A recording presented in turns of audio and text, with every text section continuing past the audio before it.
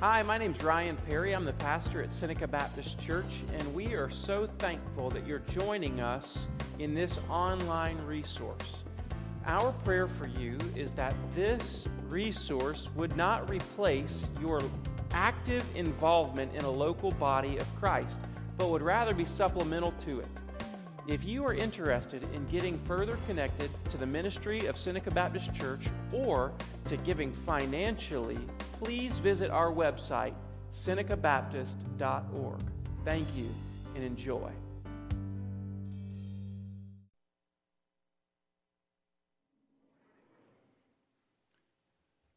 Definitely live. All right. I'm Brad, and Ryan is a good friend, and we do go back a little ways. Is this too loud? Okay. Good to be with you.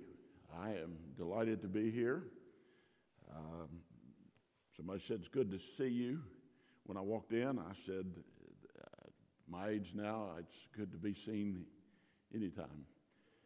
I get on an airplane tomorrow and head to Uganda and would tremendously appreciate your prayers. We'll be gone about 2 weeks, and a big portion of what we'll be doing is training pastors there. When I first committed to this trip a couple of months ago, I was told there would be 500 pastors coming for training. About a month ago, I was told that number had risen to 750. I was told a couple of days ago it's right around 1,000 now. And that's the main conference we'll do. We're doing 4 outlying pastor conferences for those that can't come to where we will be. And then in addition to that, we'll have some opportunity to go into villages and do hut-to-hut evangelism. So would tremendously appreciate your prayers. You can be a part of this trip through your prayers. I also brought along a few copies of a book entitled Donkey Tales. I'm the donkey, and it's my story of West Africa and the church that I was serving, what God enabled us to do. In Mali, a Muslim community that had never heard the gospel. God planted a church there, and it overflowed. That's where Ryan first went with me to West Africa. And these books are sitting in the box over on the front pew on my left, your right. And what I ask in exchange for them is a donation of at least $10 and whatever else you would want to give to the trip. I don't make any change, so sorry about that. I just don't have it to give. I have what's in the box, and that's all that there is. I was in a church a few weeks ago about half this size, and they all wiped me out real quick and said, "Do you have any more?" And I said, "No," but those are there. Hopefully you received, as you were coming in this morning, a little card like this. It says yes on it.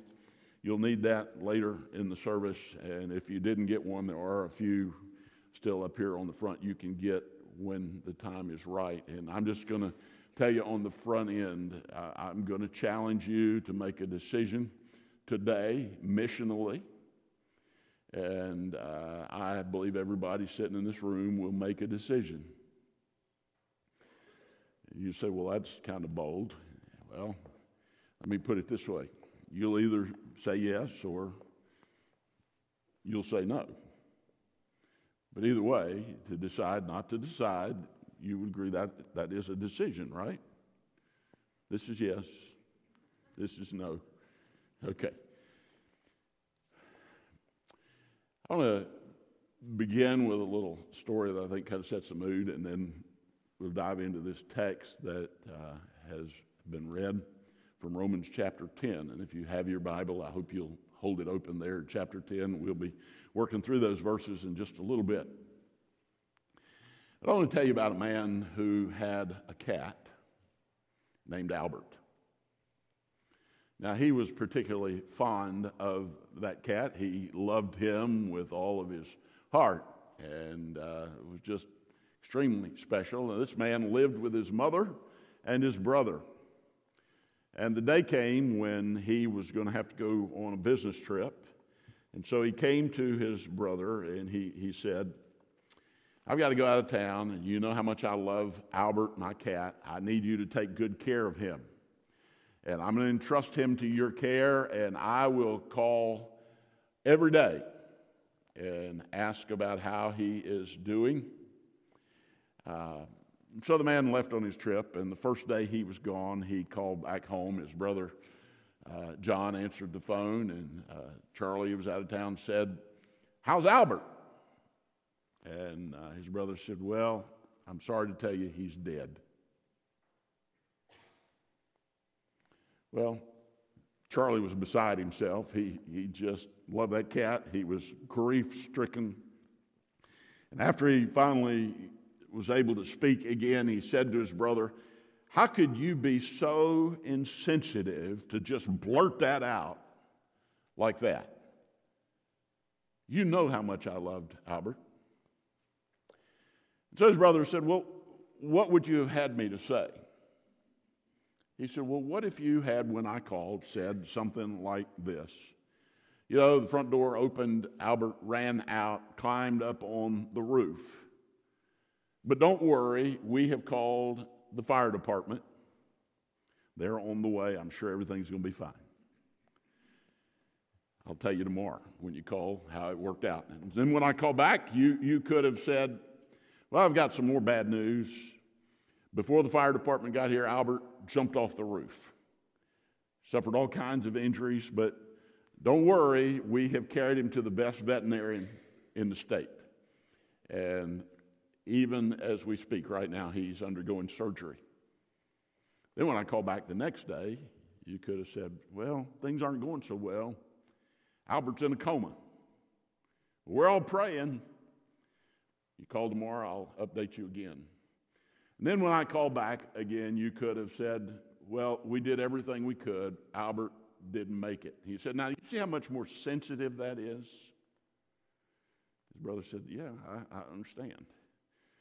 And so Charlie, who was on the trip, said, by the way, how's Mom? He said, well, she's on the roof. We like things to kind of come, in palatable ways, in ways that don't just catch us all by surprise. But I'm just going to tell you this morning, I'm just going to kind of blurt it out. I'm going to ask you to make a commitment to the mission of Christ, to say yes. And I'm telling you that on the front end. I don't want it to be a surprise in just a little bit. But I want you to be very prayerful about what God might be saying to you. Some years ago, I was in Mali, West Africa. We were in a village that was Muslim in name. Underneath that Muslim exterior was deep traditional African religious belief structure. As far as we knew, the gospel had not been to this village before. A missionary carried us out there, and we were blessed to be a part of that partnership. But we had been there for a little while. The chief had given us land. We had built a mud hut, had 2 rooms in it. We used it primarily to store things and to change clothes, slept outdoors most of the time, in mosquito tents. In front of the hut was a straw-thatched roof, we'll just call it the front porch. And on one end, we had a wooden table that had a little gas stove on it that we used to help cook breakfast. The rest of the meals we cooked over a charcoal fire. And we had made a pot of coffee, and I was pouring my coffee one morning, and I noticed sitting on that table a can that was 2 or 3 inches tall, about 1.5 inches or so in diameter. It was red in color. And on the side of the can, it said baking powder. Now, I'm not much of a cook, certainly not a chef, but I know what baking powder's for. I know you make biscuits or cakes or other kinds of things. You use it.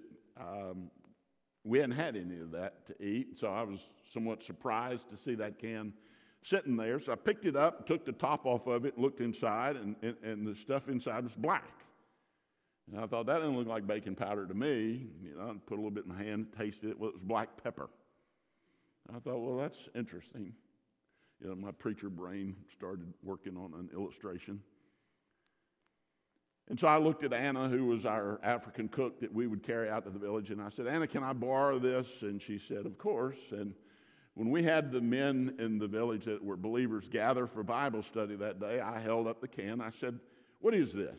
Now, they couldn't read English, and most of them couldn't read anything, but they had bought this in the village, in the marketplace that would come to the village every Friday. So they all said, it's baking powder. I said, are you sure? And they said, yes. I said, put your hand out. And I went around and put a little bit in everybody's hand, and they looked at the color and thought that was odd. And then they did what I did. They tasted a little bit, and they kind of chuckled and said, no, this is black powder, pepper. And I said, now, here's what I want you to see. The label doesn't ensure what the contents are. It says baking powder, but it's black pepper. We put signs outside of buildings, and we call them churches. The sign's a label, but what's the content? There was a man by the name of Emil Brunner, who was a Swiss theologian in the previous century, and he made this statement. Let me just read what he said. The church exists by mission, just as a fire exists by burning. Where there's no mission, there's no church. And where there's neither church nor mission, there is no faith. So we might call it a church, but what would God call it? What would Jesus say about it? Does the label match the content? Now, we talk about missions, and I guess we use that in reference to multiple trips or whatever, but there's ultimately a mission that the church has. And I don't assume that we always understand what that is. I had a small church over Spartanburg that asked me to fill in and preach a couple times, and then they wanted me to come be their pastor, they said. And so we sat down with the pastor search committee, and they said, we're prepared to make you an offer. I said, really? I said, what do you know about me? And they said, nothing. I said, well, don't you think we ought to get acquainted first? I said, let me just tell you who I am, and we talked about that. They still seem to be on board. I said, do you have some questions you want to ask me? And they said, we don't have any questions. And I said, well, I have a list. And as I worked through some of those things, one of those questions is, tell me what you think about Acts 1:8. They said, well, remind us what it says. I said, it says, you shall receive power when the Holy Spirit has come upon you.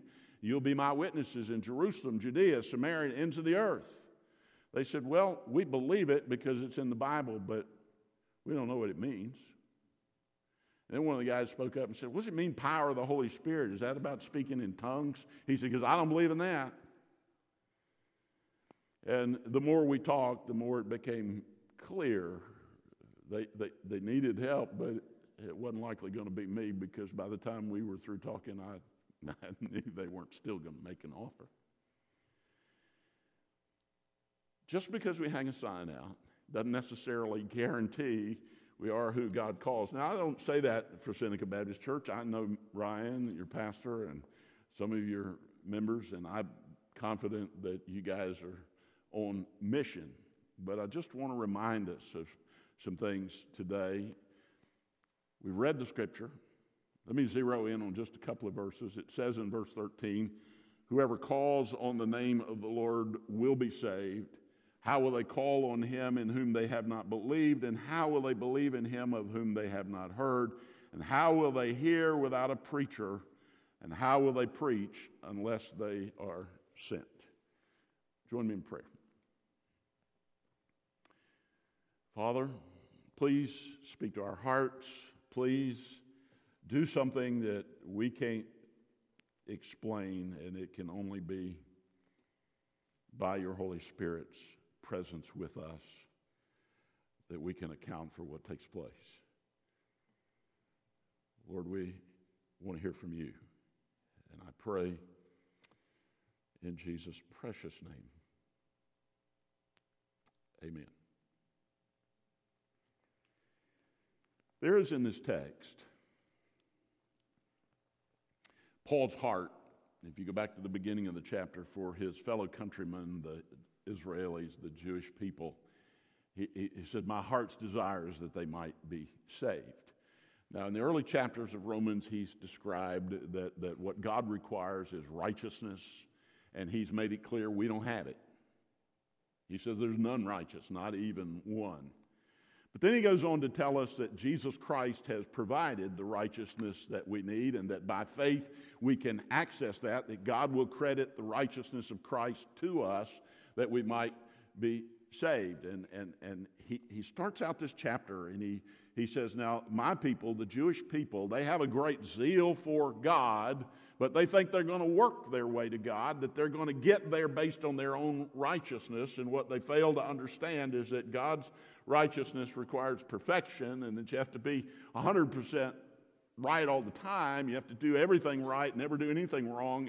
And, like James said, if you fail at one point of the law, you're guilty of it all. And he said, and so instead of accepting the righteousness God has offered through Christ, they have demonstrated that their zeal is without knowledge. Now, he's laid all of that out. And then he says there's neither Greek nor Jew in God's eyes, neither Jew nor Gentile. We're all the same before God, and whoever calls on the name of the Lord will be saved. Now, let me just suggest to you on the beginning here that this is an incredible, amazing promise. Think about that. Whoever calls on the name of the Lord will be saved. Is there a better promise in the Scripture? Look at it. It is an all-inclusive offer. He says whoever. Doesn't matter whether you're Jew or Gentile. Doesn't matter whether you're rich or poor, or black or white or red or polka dot. It just doesn't make any difference. Whoever calls on the name of the Lord, and it doesn't say might, it says will be saved. Now, again, this is yes and this is no. That's an incredible promise, isn't it? Yes?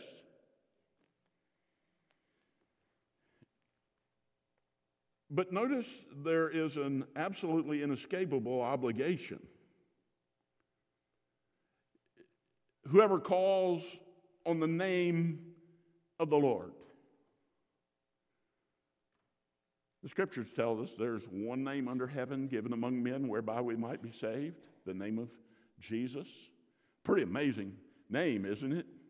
I mean, this Jesus, he's the Alpha and Omega. He's the beginning and the end, the first and the last, the creator of all things. All things have been made by him. He's the light of the world. He's the Lamb of God. He's the Lion of the tribe of Judah. The Bible says he's the great shepherd. He's the great high priest. He's the Holy One. He is, in fact, the Lord. He is God. It says he's the Word made flesh, 100% God, 100% man. And it says there's no other name under heaven given among men whereby we might be saved, except that name, Jesus. Anybody can be saved, but all come the same way. Jesus said, I'm the way, the truth, and the life. No one comes to the Father except through me. That's what the Word of God says. It's an amazing promise with an inescapable obligation. We have to call on the name of the Lord. There's an amazing, inevitable outcome when we do. It says, will be saved.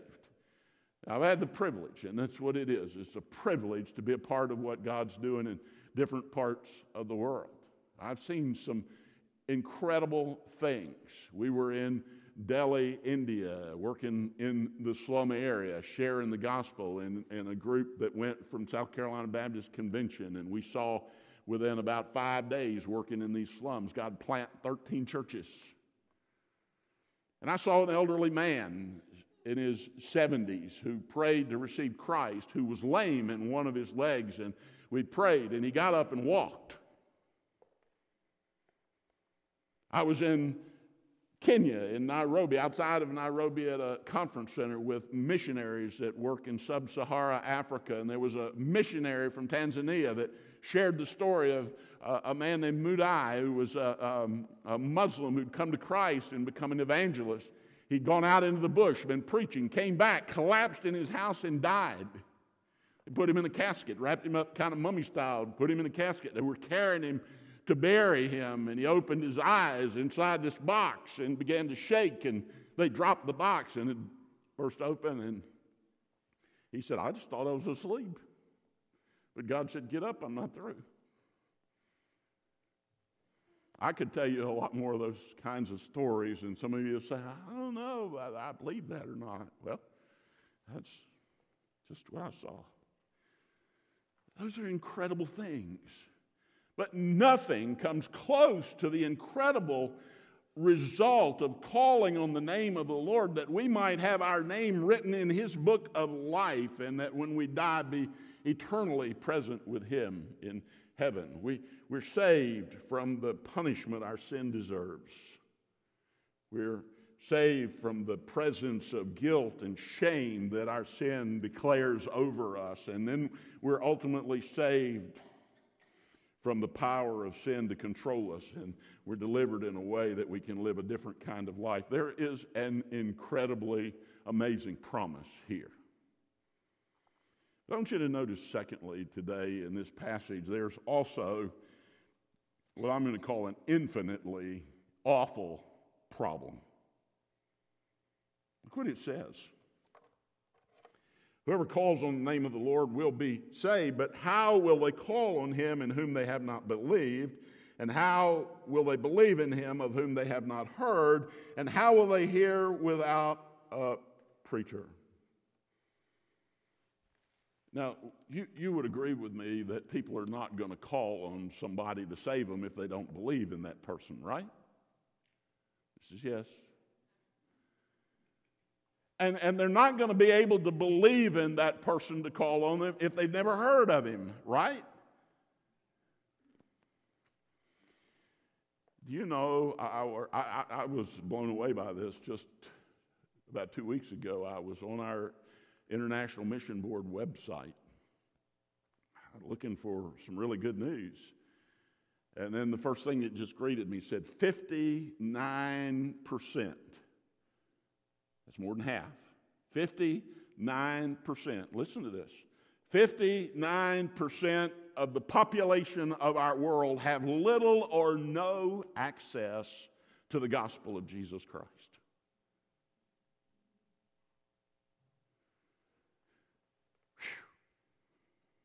That's a big number. Our world population is about 8 billion. You know, that means that almost 5 billion will die tonight or tomorrow or next year or whenever their time comes. You know, so something unusual happens between now and then. They will have never heard the name of Jesus. That's 66,000 people every day, 26 million per year who die. You know, one of the things that's more amazing to me than the fact that 59% haven't yet heard the gospel is that 94% of our world population, 94%, that's more than 59, right? By a lot. 94% of our world population have seen and recognized the red and white logo of Coca-Cola. Are you telling me that Coca-Cola has done a better job evangelizing the world with their product than we have as the church with the gospel of Jesus Christ? How will they call on him in whom they have not believed? And how will they believe in him of whom they have never heard? It was 2008.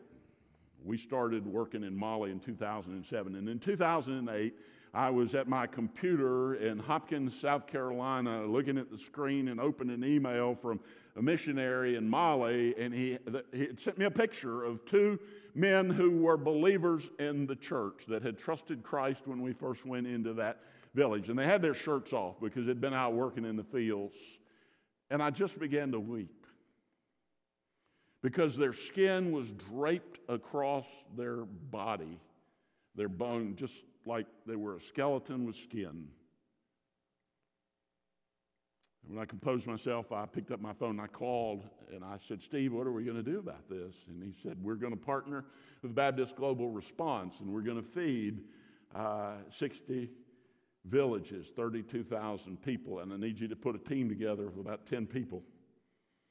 And so we went, and we went to 2 locations, and we were distributing millet, which is their primary staple that they eat. And as they would come to pick up the food, we had to be careful. Now, you can share the gospel in that context, and every person will say, yeah, I trust Jesus, because they think that's what's necessary in order to get food. So we wanted to be really, really cautious. We were sharing what I call gospel light, and so basically I would say something along the lines of, this food is a gift from Christians in America who heard you were hungry. And if you have not really heard about Jesus, here are some guys in this village that have trusted Christ, and they can tell you what it means to be a follower of Christ and a Christian. And we go through all of this, and in every case, because contracts over there are verbal, and the more people that witness the contract, the more powerful it is. And so in every case, when the village would come to get their food, there would be a chief or elders, or even the Muslim leader, the imam, someone that would come and get the food. And every single time when they'd come pick up the food, and we wouldn't give it to them till they all were there, but every time after sharing that little gospel light, someone from that village, the chief, one of the elders, the Muslim imam, somebody would come up to me and say, thank you for this food. We would have died. And by the way, we've never heard that name Jesus before. All of a sudden, Romans 10 came alive. Whoever calls on the name of the Lord will be saved, but how will they call on him in whom they have not believed? And how will they believe in him of whom they have never heard? And how will they hear? And by the way, this word preacher means proclaimer. It's not somebody who stands in the pulpit in the church as the pastor. This is someone who announces and proclaims good news.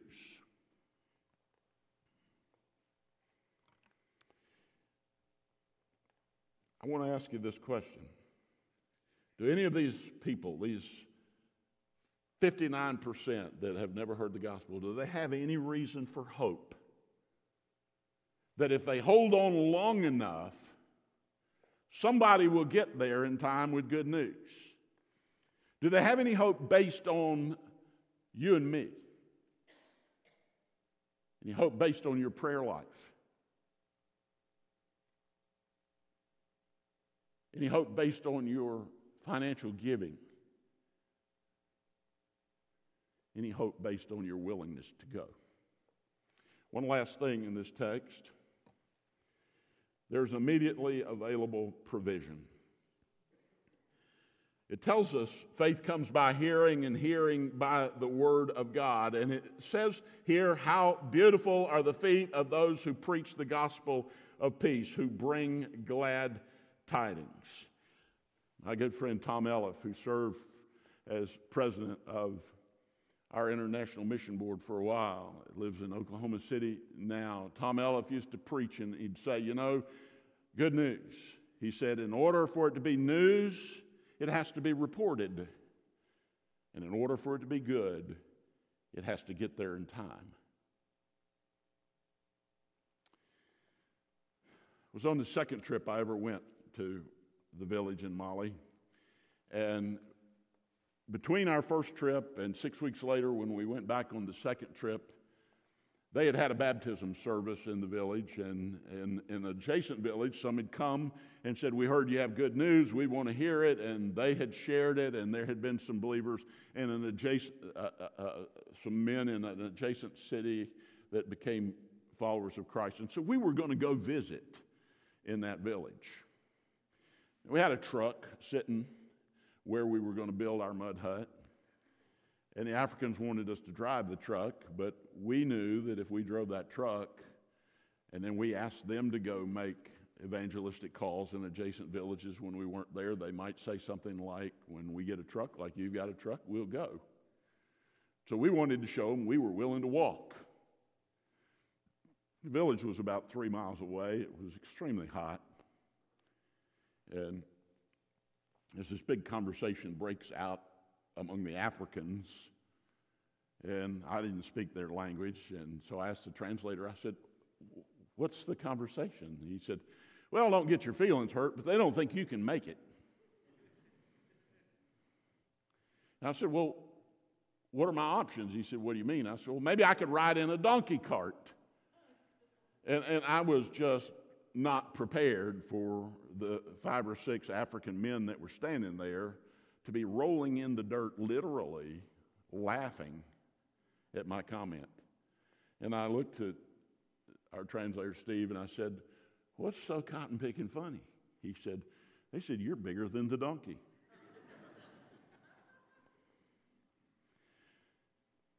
Donkeys are very prevalent in Africa.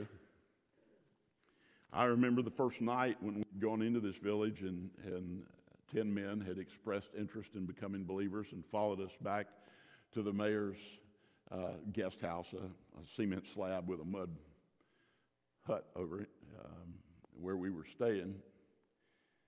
And how after we had found out that 9 of them did become believers and we'd passed out Bibles to 1 or 2 that could actually read, and we'd done a little bit of follow-up, and we were getting ready for bed. I climbed inside my sleeping bag, and it must have been 90 degrees outside, and it's a nylon sleeping bag, but I didn't want to catch malaria, so I zipped it all the way up, and I'm inside sweating like crazy and not able to go to sleep because I'm excited about what's just happened, and it's hot, and then the most awful sound I've ever heard. You ever heard a donkey bray in the middle of the night? Golly, Pete. Donkeys. And that took me back in my mind to college days. I was visiting a friend at Mars Hill College, and I was going to audit his classes that day, and we were in that big community shower, getting ready for the morning, and my friend Terry says, Brad, all I can say is I guess if God could use Balaam's donkey, he probably can use you. And you know what? He does. It's not about our ability, it's about our availability. See, listen, everybody in this room, every single one of you can pray missionally. Our International Mission Board, our North American Mission Board, our association, our churches, we have incredible resources that enable us to pray for people groups around the world and for our missionaries and for those who go. We can all pray. Most of you can give. You can financially support the work of missions. My wife and I like Mexican food. We learned to like it in Texas, and it took a little while for South Carolina to catch up, but now there are lots of Mexican restaurants. And we used to could go eat there relatively inexpensively. We've noticed for the 2 of us, just to get a dinner, and she likes a soft drink, and I get water, and she wants a side of queso and all that. But the meal comes out about $35, and by the time you add a tip, $40.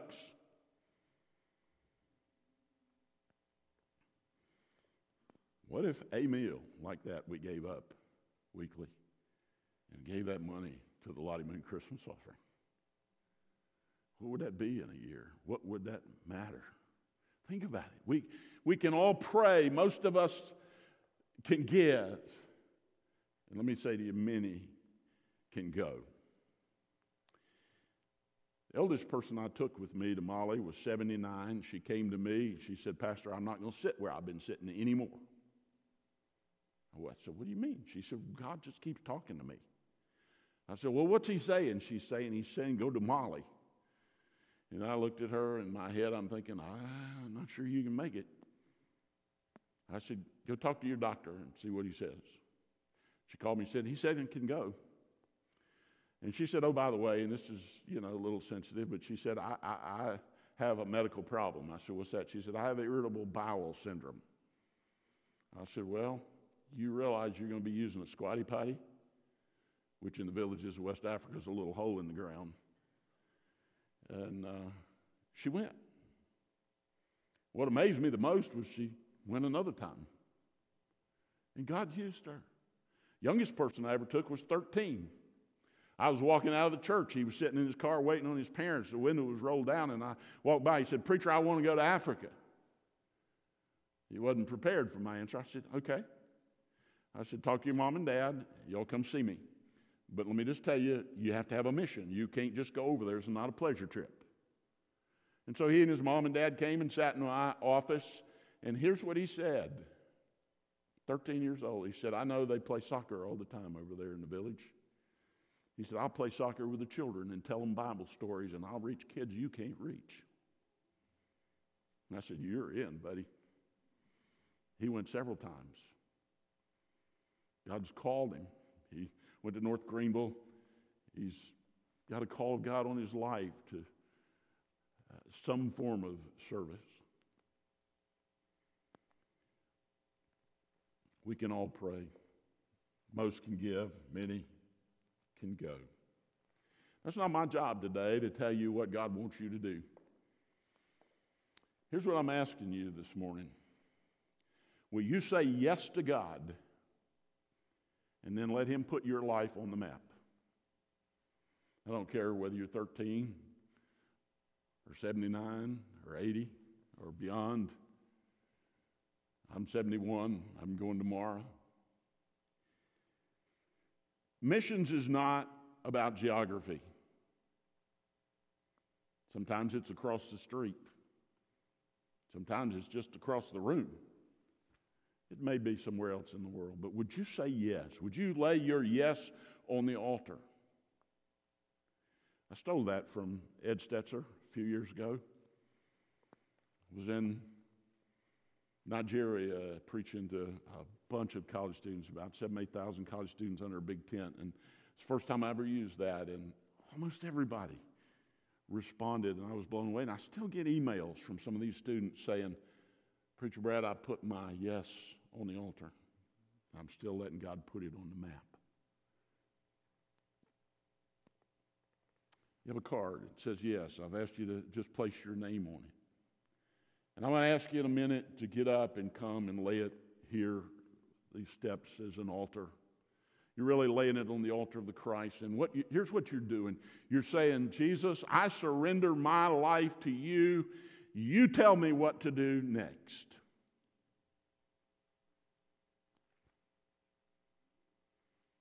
Will you say yes? Lord, I put my yes on your altar. And I'll wait for you. Show me next. Join me in prayer. Father, what could you do through us if we were fully surrendered? Lord, if we just took a blank sheet of paper and signed our name to it and said, God, fill it in. But so often we want to read the fine print. We want to know all the details. And Lord, I just pray we might trust in you with all our heart, soul, mind, and strength. And I pray that you would do something new and fresh in Seneca Baptist Church that would change this world, that would change this town, this community, this state, our world. God, lead us to say yes. Now, heads are bowed and eyes are closed. Maybe you're here, and maybe you're one of those who heard the words, whoever calls on the name of the Lord will be saved. Maybe today that's the decision you need to make, to come to Christ, to trust him as Savior and Lord. I'm going to ask the youth pastor to come and be here at the front in case someone needs to make public some decision other than the card. But if you'll take that card and put your name on it, you really mean it. Don't do it if you don't mean it. God's watching. But come lay it on the altar and say, God, I surrender afresh and anew. You may have done it before, but would you renew it today? Father, this is your decision time, your invitation time. As we begin to sing, as the music begins to play, I pray we'll say yes. In Jesus' name, amen. Would you